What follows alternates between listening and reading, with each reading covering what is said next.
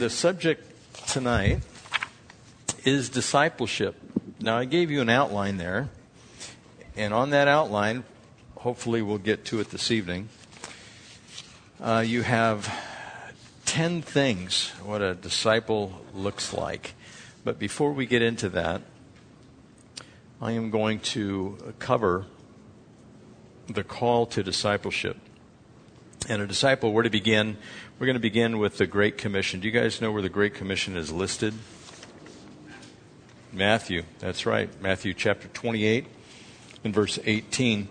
And you might want to just grab a Bible, open that up, take out a pen if you can take some notes. And you can take notes on the back of your outline that you have there that we'll eventually get to. And naturally, you sit down and you look at what a disciple is. Is it possible to believe in God and not be a disciple? The answer is yes. It is possible to believe in God and not be a disciple. But God calls us to be disciples. He doesn't want anybody just simply to believe and not mature in the faith. Being a disciple is what Christ commands every believer to become. This is equivalent to becoming fully mature in the faith. If somebody says, I am a disciple of Jesus Christ, they can be at various stages, but when you get to fruition in your walk as a disciple, you will be fully mature. And I'll talk about that mature person in their faith and what they look like. But God provided for us an avenue to maturity. In Ephesians chapter 4, verses 11 through 13, it says, it was he who gave some to be apostles, some to be prophets, some to be evangelists, some to be pastors and teachers, to prepare God's people for works of service, so that the body of Christ may be built up, until we all reach unity in the faith and in the knowledge of the Son of God and become mature, attaining to the whole measure of the fullness of Christ. So God wants us to be built up to the point where we are independent. As we have children, and those children are growing up, we eventually want them to mature to the point they can get their own job, they can pay their own rent, they can do their own laundry, they can go grocery shopping for themselves, and they are fully mature. If they move back in, which in this day and age, a lot of millennials are moving back into their parents' home, or they have never left their parents' home, they still really haven't flown the coop, and they make movies about this. I think Matthew McConaughey had a movie, Failure to Launch or something like that, where he just don't get out. And Christ wants us to be able to get out and be independent of everyone else around us, being fully mature. God not only provided for us an avenue to maturity, He explains that He desires for us to reach this maturity. In Colossians chapter 4, verse 12, there was Epaphras, who is one of you, it reads, and a servant of Christ who sends greetings. He is always wrestling in prayer for you, that you may stand firm in all the will of God, mature and fully assured. So this maturity is something that we should focus on. If we feel we are immature, we need to be getting to the point where we are self-sufficient. Hebrews chapter 5, verse 14 says, but solid food is for the mature, who by constant use have trained themselves to distinguish good from evil. And also James 1, chapter 1, verses 2 through 4, consider it pure joy, my brothers, whenever you face trials of many kinds, because you know that the testing of your faith develops perseverance. Perseverance must finish its work, so that you may be mature and complete, not lacking anything. And so being fully mature is able to function and problem solve both old and new problems correctly and independently. Now I'm going to relate this to give you an illustration of this in a landscaping field. In the landscaping field, I was trained by my brother. I went to school for it, and I've been doing it for 43 years, so I have a couple of tricks under my belt. And a couple of those tricks are, and I had an employee ask me about this once. Since I'd been doing it so long, I figured out some tricks. And one of them is you can take a piece of PVC pipe. Now, you guys all know what PVC pipe is. And you cut it with the saw. And once you cut it with the saw, you have all of these burrs on it. If you don't clean off those burrs, when you put the pipe back together, those burrs will get into the system, and eventually they'll get to the heads, and it will clog the screens in the heads, and then you have to go through and clean all the heads. And so the goal is to get the burrs off before you fit the pipe together. Now, there's a couple of ways to do that. Back in the late 70s, they developed this thing that looked like an inverted cone, and it had little sharp edges on it, and you would stick it in the pipe, and you would turn it this way and flip it over and turn it on the outside. That's one way to do it. And you can also take your hand, and if you take your hand around a piece of pipe, usually you get a cut because there is a sharp edge on that PVC pipe. And so one day I was sitting there going, okay, I've been doing this for a long time. How do I clean this without having a tool, which is another thing you have to keep track of, without cutting my finger open? I could grab a rag, but then I have to carry around a rag with me. How do I do that? And so I put the pipe together, and I offset it, and I just wound it around each other on the ends of it. And I did that, and I go, that's pretty handy. I just use the pipe itself to clean itself. And one of the guys who was working with me, a foreman, he goes, who taught you that? And I said, nobody taught me that. I just figured it out. And he goes, no, you didn't. I said, yeah, I've just figured it out. And the same thing applies with Christianity. You work at your Christian walk for so long that when a problem comes along that may be new for you, you end up having the skills to figure out how you solve the problem. That's being fully mature. You don't have to go to somebody and say, let's see, how am I going to handle this? Like, for instance, I'll give you guys a little bit of a dilemma. You have a couple that's been living together for 10 years. And that couple, between them, they have a child. And they are not married. And the Lord says if you find somebody living like that, it's quote-unquote living in sin. And they come to you say, Pastor, how do we solve this? We think we'd like to get married, but probably not for several months. Would you say they need to separate, move out of the house, disrupt the household, that they have no physical relationship whatsoever, they back up the train, so to speak, where they're just dating, and you encourage them to do that? Or is there another way to work at it to where that isn't disruptive? Now, somebody who is fully mature would come up with an idea that might satisfy both the sin problem as well as the economic problem that would result inside of the household, especially if only one person is working and then they have to have two places that they're renting or maybe move into somebody else's house. There's all kinds of avenues. Now, I'll let you think about that one, how you might solve that particular kind of problem, but that's what it means to be fully mature. You don't have to go to somebody and say, okay, look, we need to satisfy these issues in Scripture to do it the way God wants us to do it. But we want to make sure we don't put an additional burden that would be onerous, that may cause the person to just walk away from the faith or walk away from the church. And so that's how we determine if somebody is mature. They're able to figure things out based on Scripture and what the Lord would be satisfied with. In Luke chapter 6, verse 40, a student is not above his master, but everyone who is fully trained will be like his teacher. And so we are supposed to try to be like our teacher, Jesus Christ. But God, as it says in Ephesians, He provided all these different ministries or these ministers for the building up of the body of Christ so that we can get assistance along the way. Just as you would go to high school or college or junior college or university or graduate school, those people will help provide for you information on how to become fully mature in any type of academic pursuit that you would like to go through. For instance, as a soldier or an athlete, they must train in order to compete and to be fully competent. We also, as believers, must train in order to live a life for God. That training requires us, and I'll get into some of this in a minute, but it requires us to be in the Word. It requires us to be in fellowship. It requires us not to be slack. And you know what it is if somebody is slack, and I'll give you a scripture in a minute with that. If somebody is slack and they work for you, I was just over at one of the businesses here in Lakeside, and I was talking to somebody who's behind the counter, and they have a bunch of new employees, and they're like ants running around everywhere. And I turned to him whimsically and said, you need to get some more employees around here. And he kind of chuckled, and he goes, I just don't know what's going on. It's like the business is just busting at the seams. But regrettably, he said he had to fire somebody the last week because it was like smoke in the eyes. It was like a problem. The guy was slack in his job. And as Christians, we're not supposed to be slack because We are not working for the pastor or the elders or somebody else inside the church. We're in fact working for Jesus Christ.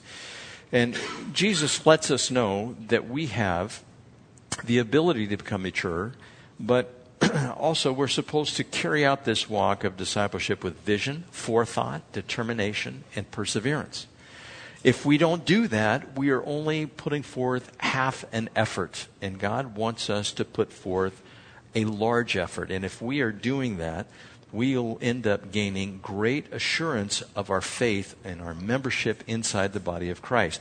Have you ever been at the point where you question your own salvation? Where you go, am I really in the body of Christ? Well, if you do that, you want to go back and you ask yourself, are you bearing fruit?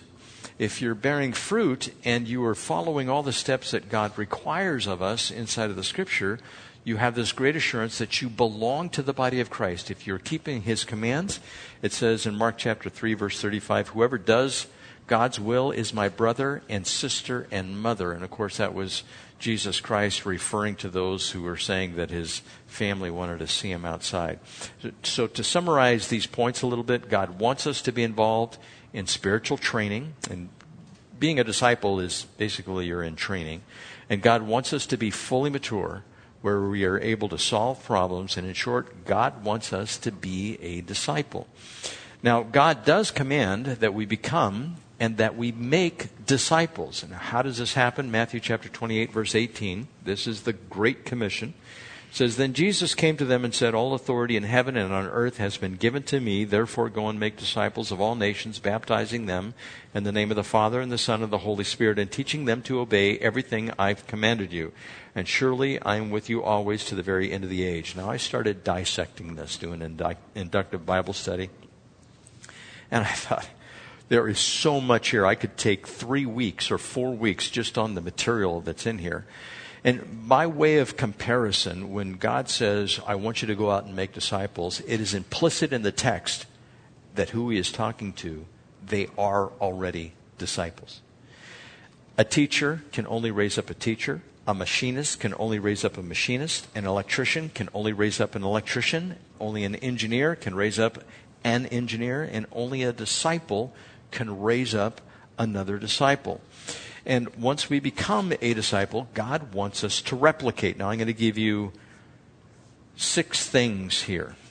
These 6 things are, and it's based on Matthew chapter 28, verse 18 and beyond. There is the authority of Christ, and I'll repeat these. There is the authority of Christ, number 1. Number 2, the area of obligation. Number 3, affirmation of affiliation. Number 4, application of instruction. Number 5, assurance of companionship. And it's only 5. I'm going back to number 1, the authority of Christ. And I'll repeat these again. Now, the authority of Christ in Matthew chapter 28, verse 18 says, then Jesus came to them and said, all authority in heaven and on earth has been given to me. This is the predicate to go out and make disciples. Why is He telling us that He has all authority? And all authority, we know, has been given to Him by God the Father. Why did He put this in here? Well, He wanted us to know there is no greater authority than that of Jesus Christ. All authority He possesses has been given to Him by God the Father. So that's a big deal. We all have authorities in our lives, whether it's our bosses, the people we work for.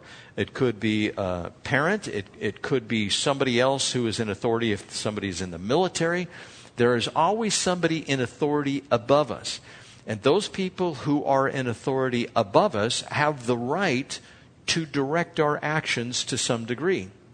If you are in this country and somebody comes to you and says, you must not proselytize. In other words, you must not evangelize and make disciples. No matter who they are, they do not have the same authority as Jesus Christ. Jesus Christ started this verse out in 18 by saying, I am the ultimate authority. That's what He declares. And so if somebody comes out who is a lower authority, they cannot tell you not to proselytize. Now, they can kind of direct you as far as your job is concerned. You know, you can break certain modes of good business, right? I used to have some employees that they were so on fire for Christ that they would not do their work. And so I would have to tell them, look, you can meet afterwards, and I encourage you to do that and proselytize, but we got a job to do here, and we need to be a good witness. And so it's not that I would ever tell them, stop it, you're not allowed to. I'd say, just put it off and be a good witness in your job. Now, that can be in a workplace, that can be in the military, that can be in several different places. But they cannot tell you, do not do it. Because the ultimate authority, which is Jesus Christ, says to do it. Now, Jesus has the authority over life and death. And because of the authority Christ Jesus possesses, we are to be in submission to Him. We are also to be in submission to the governing authorities. And that says in Romans, it says that in Romans chapter 13. Verse 1, everyone must submit himself to the governing authorities, for there is no authority except that which God has established. The authorities that exist have been established by God. Consequently, he who rebels against the authority is rebelling against what God has instituted, but those who do so will bring judgment on themselves. And so it's clear from Scripture, we are to be submissive to those governments, but if those governments ever say, you do not have the right, and you have to be careful when you exercise the right, but they cannot tell you, do not proselytize, do not make disciples, because Jesus Christ is the ultimate authority, and He is the one that has told us to do it.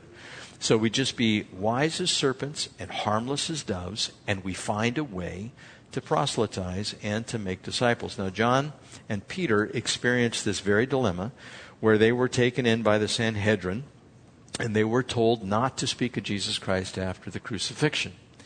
And they were commanded not to do so. But Peter and John replied, judge for yourselves whether it is right in God's sight to obey you rather than God.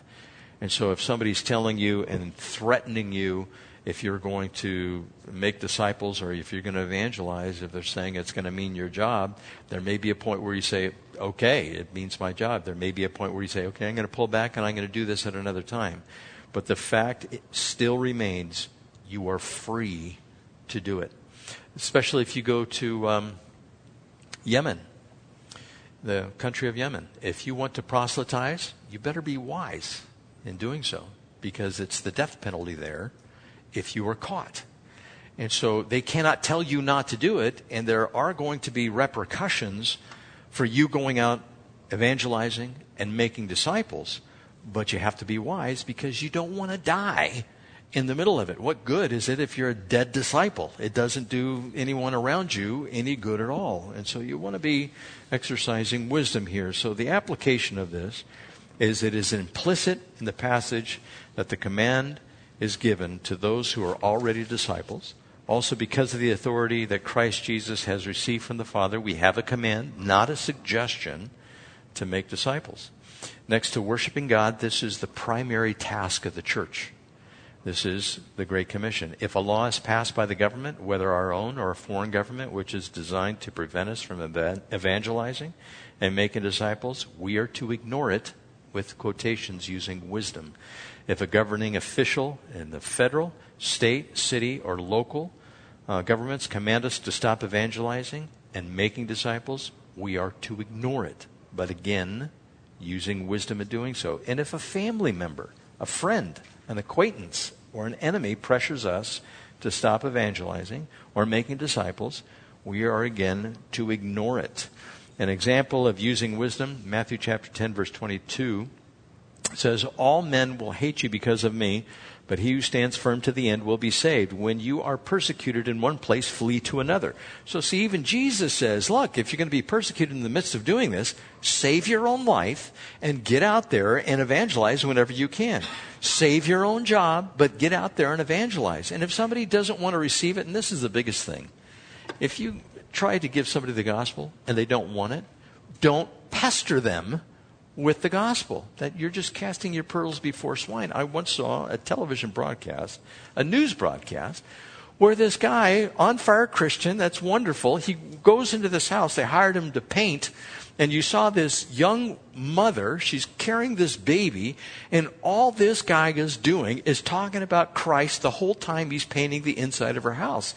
And she's talking right into the camera going, I wish he would just shut up and do his job. And the guy was trying to be a witness over the camera. It's like, you're acting foolishly as a Christian. Just keep your mouth shut. If she doesn't want to hear it, move on to the next person, do your job, and be a good witness about it. Don't pester the people.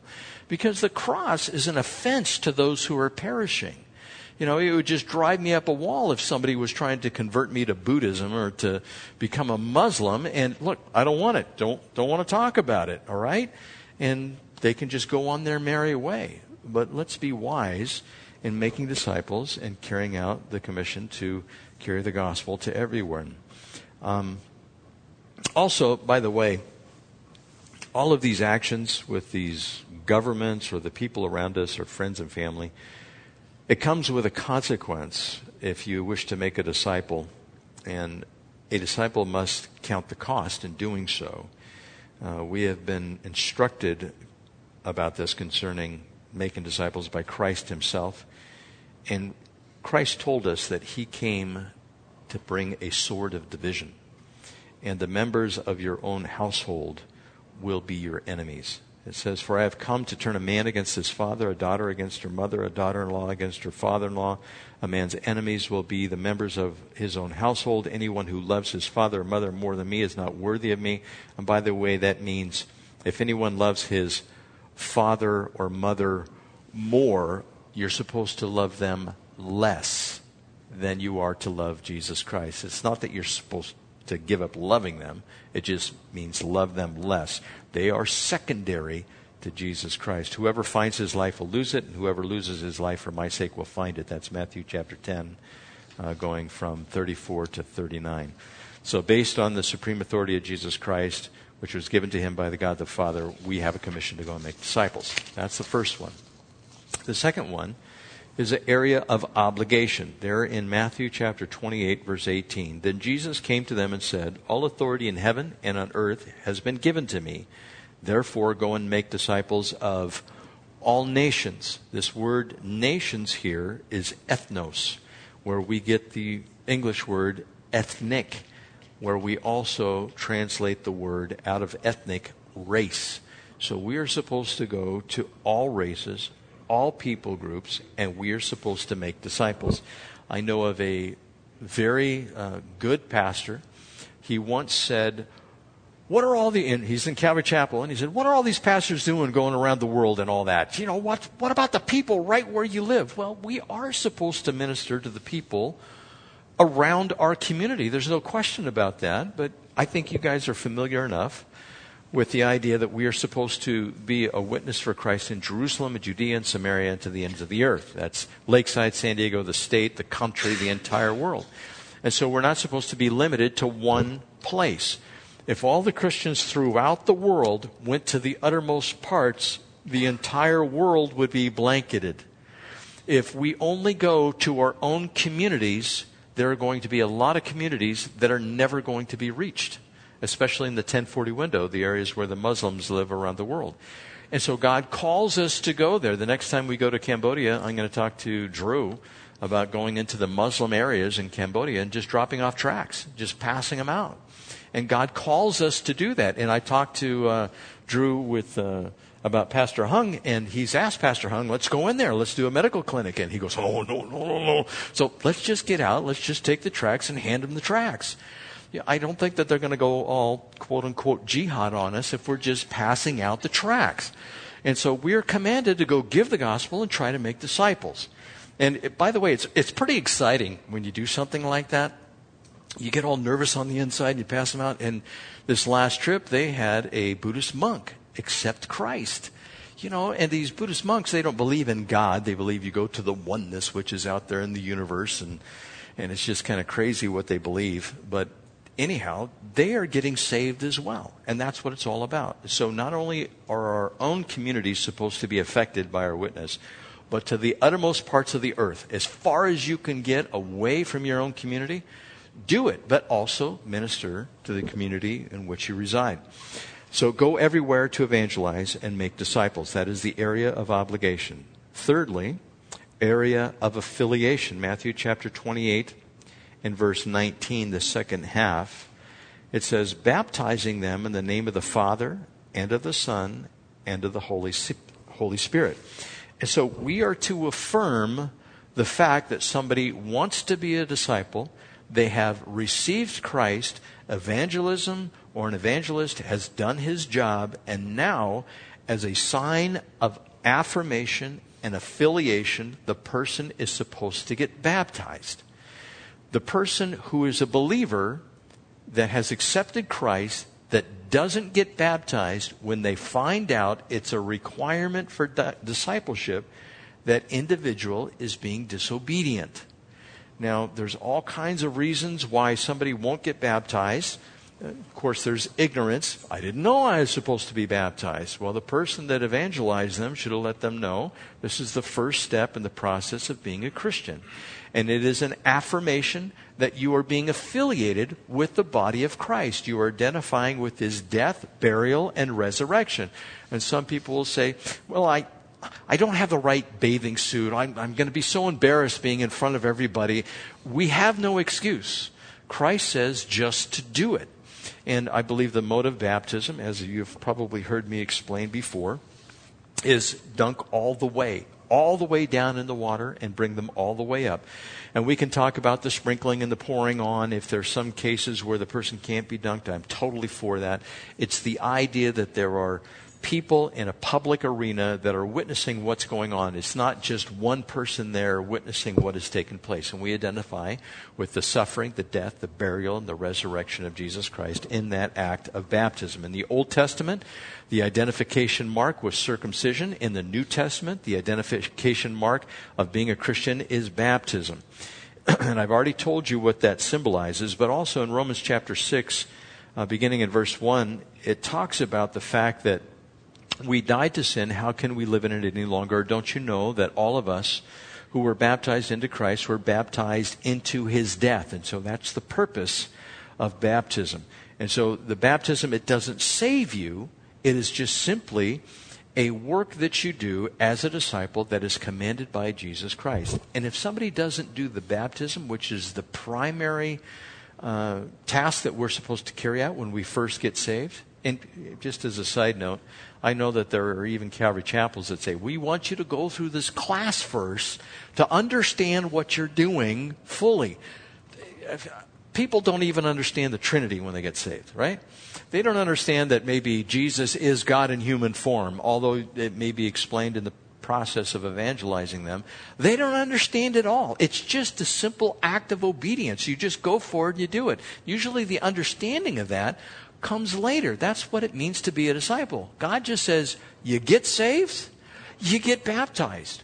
There's a famous guy called the Ethiopian eunuch who was reading on his chariot, and he didn't understand what was going on. And of course, one of the disciples came along to him and explained to him what was going on. And he said, who can stop me from being baptized? He got saved right then and went right down to the river and got baptized. If we had a baptismal in here, we'd open it up maybe once a month, once every service, and we'd get people dunked. We just don't have that luxury to have a nice pool. Maybe we can put one out back and we'll call it a church write-off, and we'll just get a lap pool going in there, whatever we want to do. But we'd get people baptized right away. It's simply an act of obedience. Now, with this, it does symbolize, as I said, the suffering, death, burial, and resurrection of Jesus Christ when we go through the baptism. But it also, and I don't want you guys to miss this, it's the idea of suffering. Luke chapter 14 and verse 27 says, and anyone who does not carry his cross and cannot be a follower of me, he cannot be my disciple. Jesus told us that we have to be willing to suffer for him. Now, Jesus, before he died, he obviously suffered, and we're supposed to be able to identify with that. In the book of Philippians, it says the suffering has been given to us as a privilege. We have a privilege to represent Christ in this way. Now, going on here, to summarize this, at least the last three things that I've given you, which are, what's the first one, class? First one is authority of Christ, area of obligation, and affirmation of affiliation. I'm going to give you those applications for each one of those again. Jesus Christ is the ultimate authority and has instructed disciples to go and make disciples. That's number one. Number two, we are to go into all the world to make these disciples. And number three, disciples are to be those who get baptized, which symbolizes the suffering, physical death, burial, and resurrection of Christ. Fourth, application of instruction. In verse 20 it says, and teaching them, in Matthew chapter 28, and teaching them to obey everything I have commanded you. Now this seems to be one of the most difficult aspects of being a disciple. And we are simply being obedient to the teaching of Christ. That's what this means. Teaching them to obey everything I have commanded you. Now, what has Christ commanded us? Of course, we have the 10 Commandments, right? But He has also taught us to do His will. It is a command that we do His will. It is a command that we avoid sexual immorality. It is a command that we avoid sin in all forms. It says that specifically in Scripture. And so as we read the Scripture, we see what His commands are. We see what His teachings are. We are to absorb those as disciples, and we are to disseminate those to those who would like to be disciples, who have put their hand to the plow and saying, I'm going to follow Christ. Now, those things involve learning doctrine. Now, if you watch your life and your doctrine closely, you'll save not only yourself, but your hearers as well. Paul told that to Timothy. And the doctrines of the church involve things like, and I've given you this before, but I just want to reiterate this. All questions that people have fall into normally 4 categories. The first one is origin. The second one is morality. The third one is meaning. And the last one is destiny. If somebody is a disciple, usually one of the things they want to know is, so how did all this start? I mean, how did we get to the point where we exist and then we just die? And we're supposed to instruct them. Now, class, I would ask you, where would you go in the Scripture to instruct somebody about the fall? I hear you whispering it. Genesis. Right, so you have to go back to the beginning of the Bible and you have to discuss, well, what happened? We were perfect. God did not want us to be people who died. He wanted us to have eternal life, but sin came. And so we explain the fall. We explain original sin. We go to the book of Romans and we say how sin entered the world through one man, and through that one man, death also came over the entire human race. So we explain that to people. And those people who want to become disciples, they gain wisdom in that. They go, oh, I get it. We didn't evolve? No, we didn't evolve. You know, I once, when I was gone, I was listening to several different things. And one of the things I listened to, I think I read this. Which came first, the chicken or the egg? And the scientists say, no, the egg came first. And I'm going, no! You know, I'm just screaming out as I'm listening or reading that. I forget which one it was. But they lined out all of their clever reasoning why the egg had to come first. And Scripture clearly declares it was the chicken that came first. It was the full tree that came first. It was the full adult male that came first, and then the full adult female. It wasn't the babies that came first. And Scripture tells us that. But that, you know, one of these things too, and I love reading about this stuff. I love reading about the universe. And Dr. Michio Kaku, did you hear what he recently said about the universe? He was saying, and these things we need to teach disciples too. Because if disciples, usually most people get saved when they're younger. When they go to school, I had one teacher at West Hills challenge the parents on parent night about creation versus evolution. And she goes, you want to go there? It's like, Yeah, I do. I want to go there.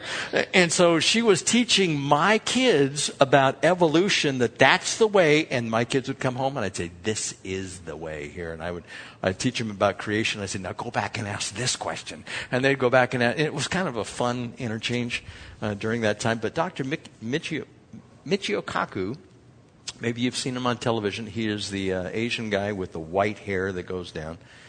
He was saying in this video podcast, that whoever created the universe was a mathematician.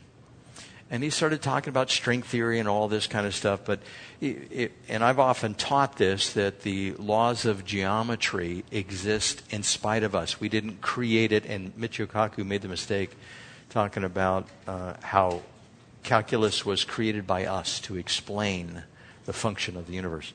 And I said, no, we discovered it. It already exists. Those laws are already in place, and we figured them out mathematically.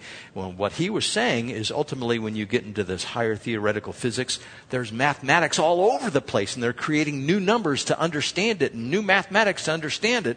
And he's going, and whoever put it in motion was a mathematician, which implies intelligence, which means somebody who is really smart with math created the entire universe. And he said that, and he's a theoretical physicist. Now, I don't think he's a Christian, but he's admitting it himself. They are discovering that, and the Bible declares that, and so he is just proving, a secular scientist is proving what the Bible has to say. This is our job as disciples, to pass this information on to others disciples so they are not confused and they are able to defend the faith. So that's just on the origin. Morality. What can I do and what can I get away with? That's what most disciples want to know. Your children, you instruct them what's right and wrong. And how many times do they do wrong? 100% of the time, right? But you tell them that's wrong, there's going to be consequences for that. Well, God has his own 10 commandments, and he has his own idea of telling us what is right and what is wrong, and it's created throughout the context of Scripture. Also, if your children, I love this about some of the middle schoolers that come to youth group, they're always asking, and they open their mouth after they ask. They go, why? And they want to know certain things like, well, how come? And their mouth remains open whenever they ask it. They're just like little birds. You know, their mouths are open. They're going, feed me. And you give them this information. And then you see their mouth shut. They go, oh. Like they kind of sit back and they get the understanding. That's what we're supposed to do with the disciples. Somebody has a thirst for the Word of God. We're supposed to satisfy that. And you can't do that unless you go through the entirety of Scripture as a disciple yourself and disseminate it to others. And then finally, where are we going? The last time I was in the youth group, the kids had questions about heaven. Well, what's it like? And their eyes would get wide open, their mouths would open, and you would answer that, go, no, yeah, that's what it's going to, and you would explain everything to them, and they were just like sponges, just soaking this up, and you couldn't finish one question before they had another one, and I would have to tell them, write it down right now, because I'd have to finish the explanation. And that's somebody who wants to be a disciple, and I'm telling you, it does great things for your walk when you can find people like that just want to know what God's will is, how he has instructed us in this life, where we're going, what is right and wrong, and all the whys get answered for them. Then, so this is doctrine. This is one thing, the application of instruction, teaching them everything or to obey everything I've commanded you. We are to give them doctrine. That's the first thing we're supposed to give them. And also, we're supposed to tell them, instruct them, how you practice your Christianity. In other words, put some shoe leather to what you have learned doctrinally. For instance, fellowship, prayer, breaking of bread, life in the Spirit, walking by faith, purity, endurance, obedience, forgiveness, grace, and mercy. All of these things we are to instruct. And God mentions, for instance, mercy, but we have to give examples of mercy and how we're supposed to carry it out in our own lives, like extending forgiveness. That's a real practical one, especially with middle schoolers. Middle schoolers are getting offended all the time. They are distraught. They don't know what to do. And you have to explain to them about mercy and forgiveness and extending that, and even to the youth and even to adults. So for all practical purposes, how long is the disciple supposed to remain in training? Have you ever thought about that? Some people would say, well, you're in it forever. Well, you're really not. As a disciple, when you become fully mature, you are done with your discipleship.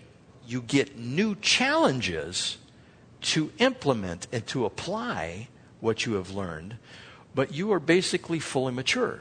Now, when it comes to this maturity, we're supposed to move on, as it says in Hebrews chapter 6, beginning in verse 1, we're supposed to move on from the elementary teachings of the Christian faith. Those things are baptism, laying on of hands, and judgment, and the world to come, those types of things. If we have mastered that list, we are moving on in our discipleship. If we have not mastered that list, we are still in training. For instance, a disciple, somebody who likes to handle the Word of God properly, as it says in 2 Timothy, you want to study to show yourself approved. If you're handling it properly, if you know what you're doing with Scripture, you're able to take out that sword and just wield it at any time. And that's what God wants us to do. Now, a soldier who is 12 years old does not have the skill to take out a sword and use it properly. A warrior who is 29 can use that sword. Now, Eric, you have swords at your house, right? Big plastic ones about this long. I've seen video of Eric. And who else was doing it with you? Oh, Johnny. Yeah, I saw a video of you and Johnny. And they had full-on swords. You know, they're like this long, right? And they're battling with these swords back and forth, just clashing them. And you see this video. And Johnny, I'm sorry, Eric, but Johnny was just whooping them. He was in the military. And he could handle that thing. You could tell he was skilled with this sword. Now, the military, he was a Marine, he was a firefighter, but for some reason, he's bigger than you. He could just handle that sword a lot better. And you want to hang around people that are good with the sword, right? If you're in the military, you want to know how to use a sword or use a gun. Same thing in Christianity. You want to hang around somebody who knows more than you. You want to read more. I just finished the book, The Pursuit of God by Tozer. And it was written probably in the 50s, but it was still applicable today. It's such a good book. I could see this Tozer guy just pulling out that sword and slicing and dicing and piercing. And I'm just going, wow, this is so rich. This is so good. And that's what we want to be to others who are coming up in the faith. We want to instruct them. When a child, you give them a baseball, you say, this is how you hold it. This is how you throw a knuckleball. This is how you catch the ball. This is how you run. Or horseback riding. You don't just put a kid on a horse and say, yeah, and slap the horse and have the horse take off, right? Kid's going to fall right over. Is going to go over, get hurt. You want to make sure, and by the way, young Christian zealots, they are fantastic for creating damage. They know just enough to be zealous, to go out for the Lord. But they pull out their sword and they start stabbing everybody wherever they go. And they go, oh, you want to accept Christ? Fine! And then they move on to the next one. And they're not doing some healing action on the individual or instructing them. And so that's what we're supposed to do. The application of instruction, the practice, how we carry out our walks. We want to make sure we teach temperance and perseverance and long-suffering, all of those things. And by the way, the third thing under this application of instruction is endurance. We are supposed to make sure that we put our hand to the plow. We don't stop. In the same way, any of you who does not give up everything he has cannot be my disciple. It's a life of sacrifice where you give up things. You may give up sleep. You may give up some work time in order to instruct those who need to be discipled. Now going on to the next one, assurance of companionship. Jesus left off with this in verse 20. And surely I am with you always to the very end of the age. Now, I asked the same question at the beginning. Why would he tell us he's the one in authority? Well, because what he is going to tell us next, he didn't want anybody to usurp.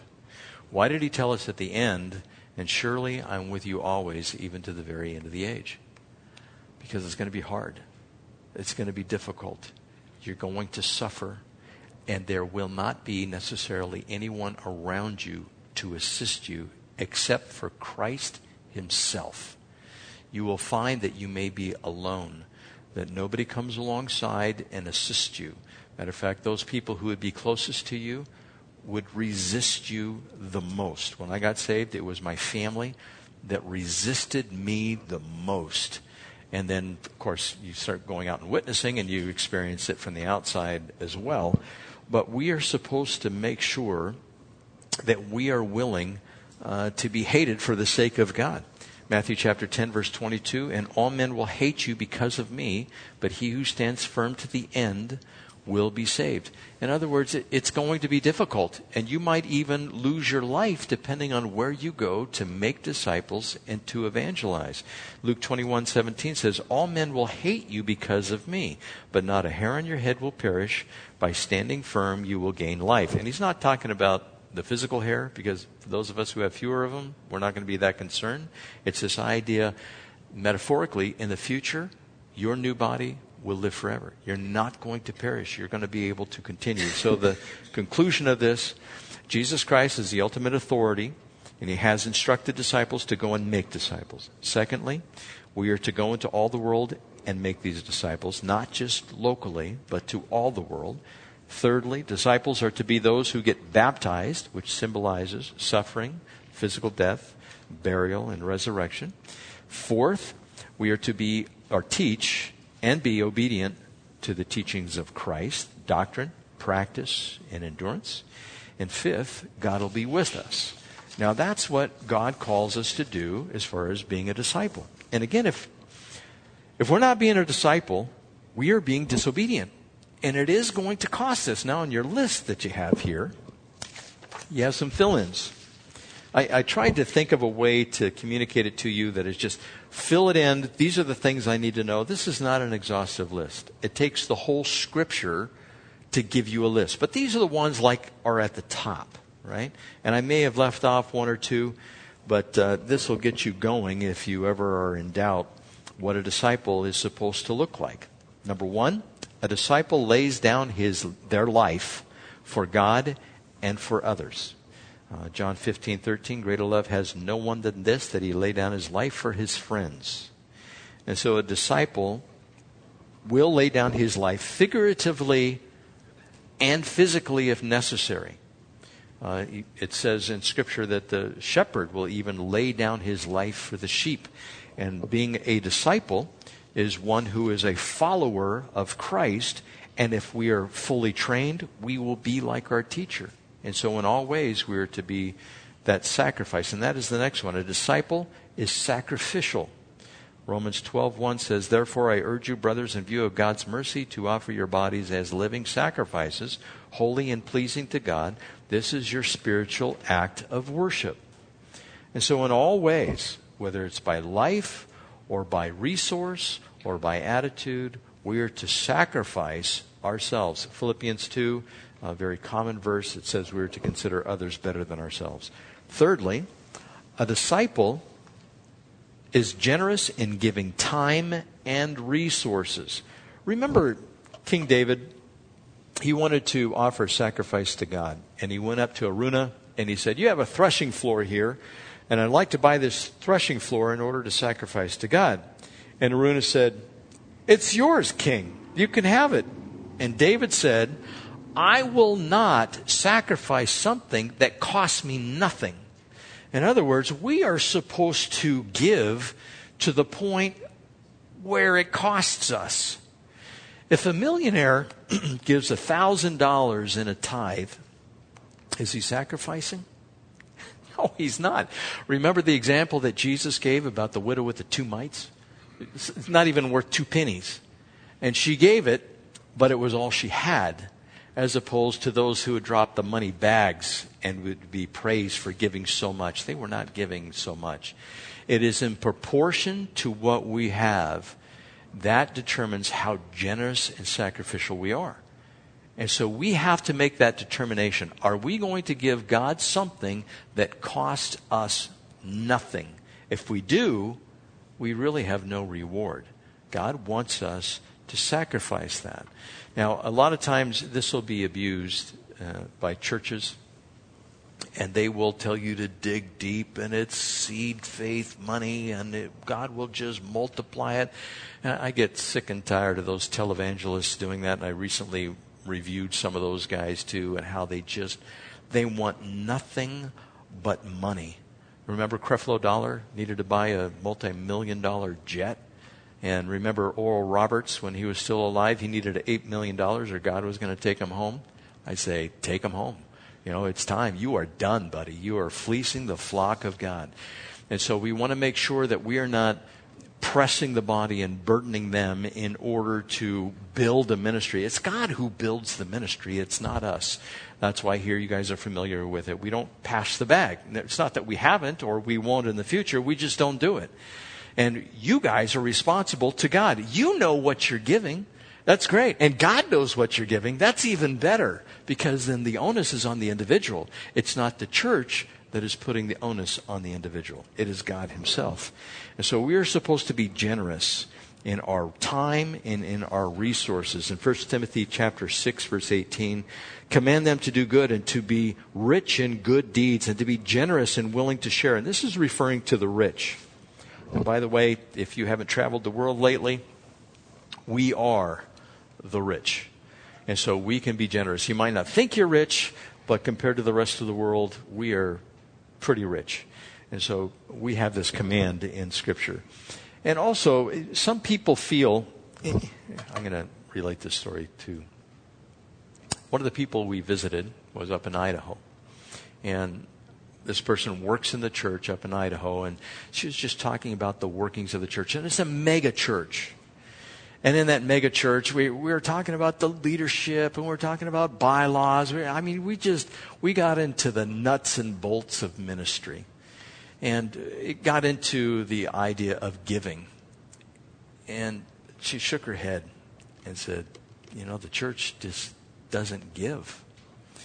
And she was lamenting it. And I remember years ago, I kind of did a study on how much we gave as a church. And it was probably over a decade ago. I don't know what the breakdown is now. But the average, if everybody was giving in the church, it was about $17 a week that everybody gave. And I looked at that, and I knew that there were some people that weren't giving. And the person I talked to in Idaho, they said, there was even leadership. The pastor got challenged by some other pastors at a pastor's conference. Say, check on your leadership. Make sure your leadership is giving to the ministry, because they're supposed to be example to everybody else who is out there. And so they didn't tell everybody. There's just a couple of people that did. They checked it. The pastor never knew who it was. And they went through and they said, wow, there's like 7 people that aren't even giving, and they're pretty high up inside the church. And so some people were designated. And by the way, it was only, I think, 2 people that checked it. And then the people that weren't giving, they went and asked them. And one of the people that they asked, the person said, I only give cash. That's how I do it. I work as a waitress and I have cash and I just give cash. They said, okay, fine. That's great. That's wonderful. They trusted him at their word. And the other people, they were exhorted in a gentle way. Look, if you believe in Christ, you're supposed to be one who gives. Not only to those outside the church, but primarily where you receive your feeding spiritually. That's what you're supposed to do. And so this is pretty much an epidemic throughout the church. Those people who have a lot less tend to give a lot more. They've done studies. You can read Christianity Today, and they talk about that. We are simply supposed to be like King David. We are supposed to give something that cost us something. That's the way we're supposed to be as disciples. And I'm going to go on from that. The next one is, a disciple is not slack. Oh, I worded this wrong, didn't I? Cross out in. A disciple is not slack, but pursues fellowship. So you can cross out in there to word it correctly. In other words, somebody who would like to be a disciple, they are attending Bible study, they are attending church, they are going to the special events. They never say, I'm not going to go. I got some things to do. I have to cut the lawn. I have to do my nails. I got to bake some cookies. Whatever it is, you can come up with all kinds of excuses. But if you're being a disciple, you are not going there so much for yourself. You're going there for everybody else. I can tell you this, that has been the case in the past years, that if somebody, especially who heads up a ministry or is in leadership, if they don't go to an event, people always say, well, where's so-and-so? Where's Eugene? Eugene's not here. How come Eugene's not here? I don't know. Well, where's Cleophas? I don't know where Cleophas is. She didn't show up, and maybe you might ask them, and then you come to find out, well, I just wanted to take a nap. I'm telling you, the life of a disciple is difficult. You're supposed to sacrifice even when you don't want. I don't want to go. I don't want to be a part of that. I just want to stay. I want to catch up on some sleep.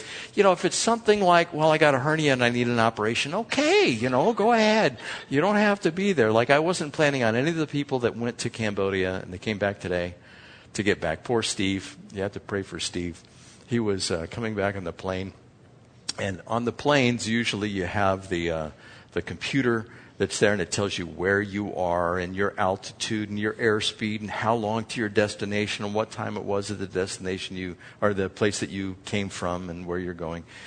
And he looked at that, and it said 8 hours. And you have 8 hours in this plane before you're going to get to LAX. And he goes, okay. And he took a nap. He did a few other things. He felt like it was 4 hours. And he looks at it again and goes, 6 hours to the next place you have to get to. And it was just like purgatory. It wasn't ending. This plane ride is taking forever. It's kind of like that. You think this is so hard. This is difficult. You have to endure. But God calls us to that. And it's for the sake of the other people. It is not for our sake, although we get the side benefit of being there in fellowship. And you might be able to minister to somebody there and add to their fellowship. That's the point of being present. God is always present with us, and so we're supposed to be like him and be present. We're not supposed to be slack. Hebrews 10:25 says, let us not give up meeting together as some are in the habit of doing, but let us encourage one another, and all the more as you see the day approaching. Do you guys see the day approaching? Just look at the news. If you don't see the day approaching, it'll open your eyes. Next one, fifth, a disciple is given to prayer. 1 Thessalonians 5:17, pray continually.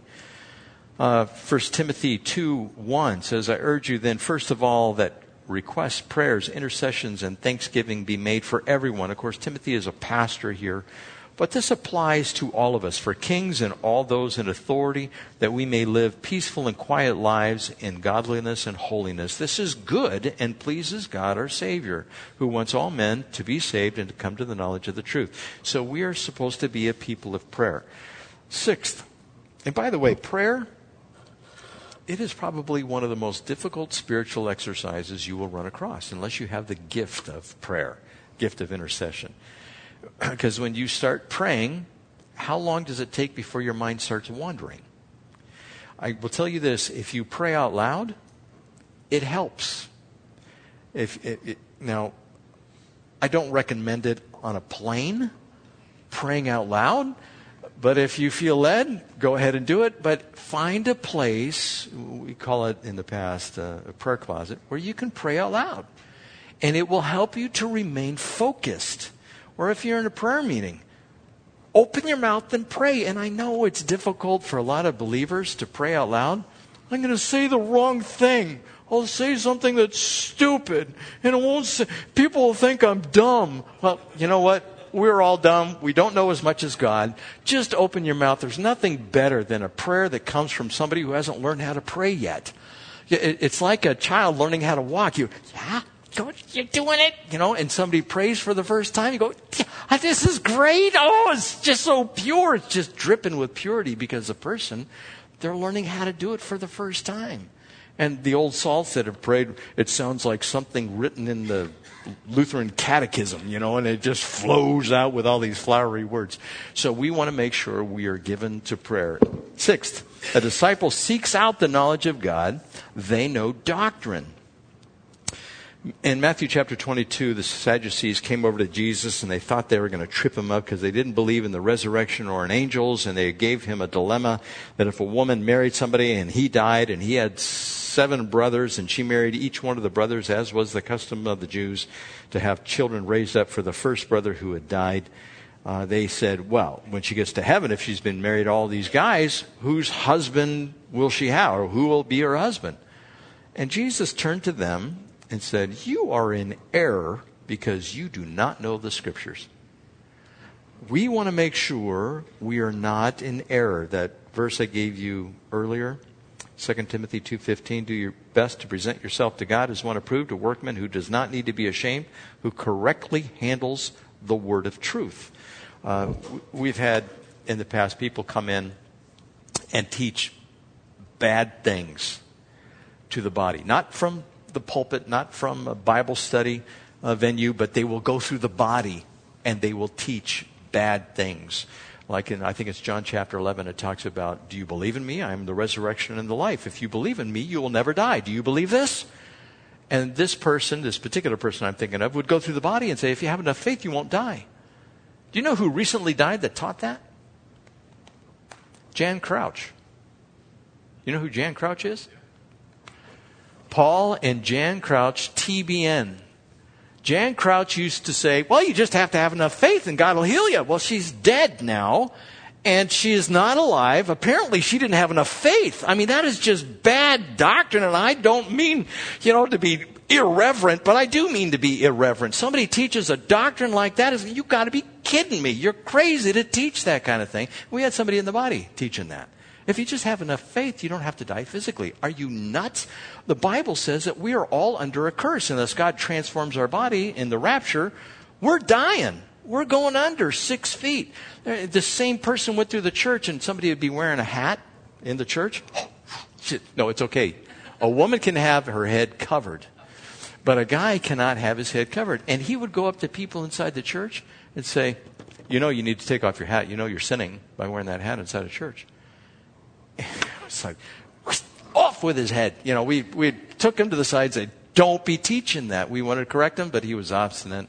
Obviously, he's not at the church today. Or are you still here, Eric? Oh, never mind.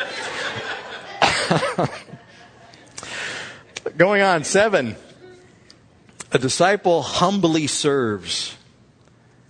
Ephesians 2:10, for we are God's workmanship, created in Christ Jesus to do good works, which God prepared in advance for us to do. And so a disciple does not back away from service. In my opinion, like for instance, some would say, I just took a break, right? I really didn't take a break. I just stepped to the side and said, God, what do you want? Do you want me to go this way, that way? What do you want me to do? Seeking after God, seeing what His will was.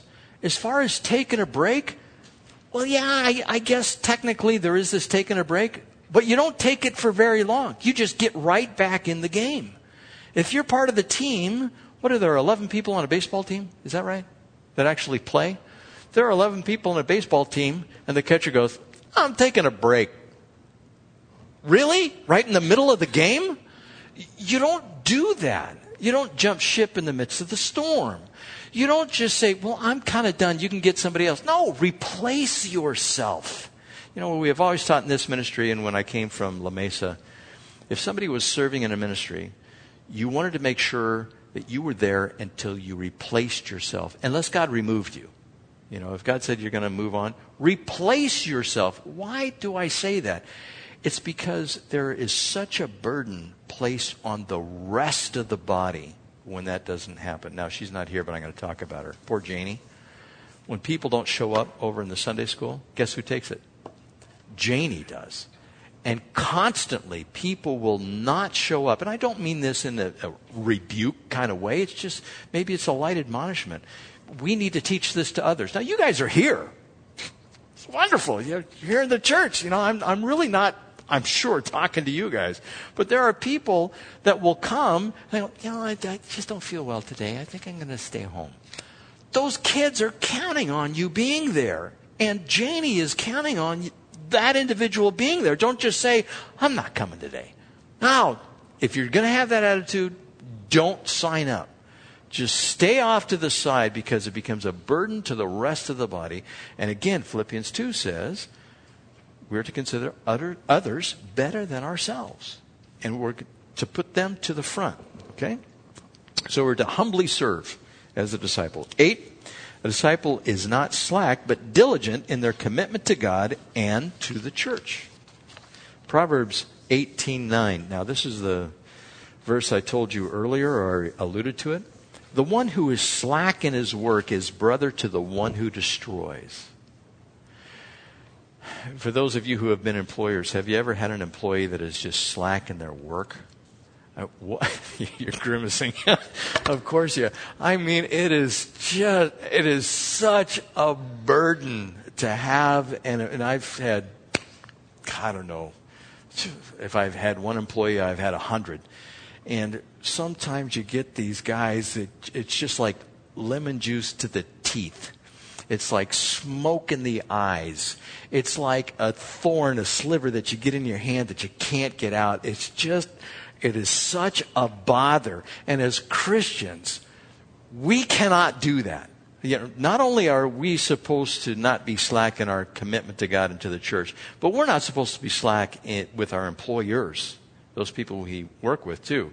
If you want to be a good disciple of Christ, be diligent in everything. Have them say, that's enough. Okay, you're doing way too much. Just calm down a little bit, Eveready Bunny. Just take a break for a second. Everything is just fine here. You can just slow down. That's the way it should be. For us as believers and followers in Christ, it is good to be zealous. And that is the next one. A disciple avoids sin and is zealous for the Lord. Proverbs 23:17 says, do not let your heart envy sinners, but always be zealous for the fear of the Lord. And by the way, zealousness or fear of the Lord here means adoration, respect, reverence, and appreciation. And so that's what we're supposed to look like as disciples. When we show up here at the church, or, the Lord takes you somewhere else and you're serving somewhere else in the future, wherever God would take any one of us, we are supposed to act in such a way to stand out for the Lord, not for ourselves, not so that people would give us pats on the back. We are serving Jesus Christ himself. So do you guys have any questions or comments about being a disciple? Did I skip 9? A disciple abides in Christ and bears fruit. They love and do not fall away. I didn't give you those scriptures, did I? John 15:4 says, remain in me and I will remain in you. No branch can bear fruit by itself. And so this idea of abiding in Christ, it's not difficult to remain in Christ. And when he says, like if you abide in the vine, I take care of grapes, lots of grapes, and roses too. I don't have to do anything to the grapes or the roses. I just prune them and water them. And guess what happens? There are bushels of grapes on these vines I take care of, and roses, I have to go in and prune them now. They're not doing so well, and I prune them back. And as soon as you do that, guess what? The fruit just comes. If you abide in Christ, you will produce so much fruit, and you'll look back in your life and you go, wow, look where the Lord has brought me. You don't want to say, look where I've gotten to. It's, look where the Lord has taken me. Look what the Lord has done, how much fruit he has produced. Now, Scripture says the man who saves souls is wise. We want to be reaching out to those people who are out there, and God will give you the crown of wisdom, the crown of glory, if you just simply abide in him. It is not difficult to do, except for the fact you have to get up. You have to apply yourself. And sometimes subduing the flesh, that can be a little bit difficult, but staying close to Christ, he assists us in that. So any other questions besides missing number 9? We're all good. You all set to sign up to be a disciple? Okay, let's pray.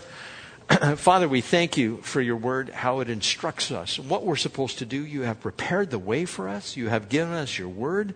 You have shown us what is right and wrong and why are we supposed to do what we do. You have provided everything.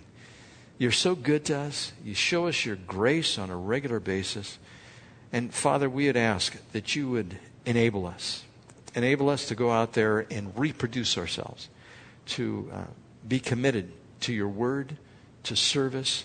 And Lord, whatever may be on the minds of individuals in here, I pray that you would bring that to fruition, whatever they could do to be about your business. For we know that those things, those tasks, those acts of service, you have prepared in advance for us to do. So, Father, whatever lies ahead, we know that your hand will be upon it, for you have blessed it, you have foreordained it. Help us to be obedient in this pursuit. In Jesus' name. And everyone said, amen. Thanks for coming, guys.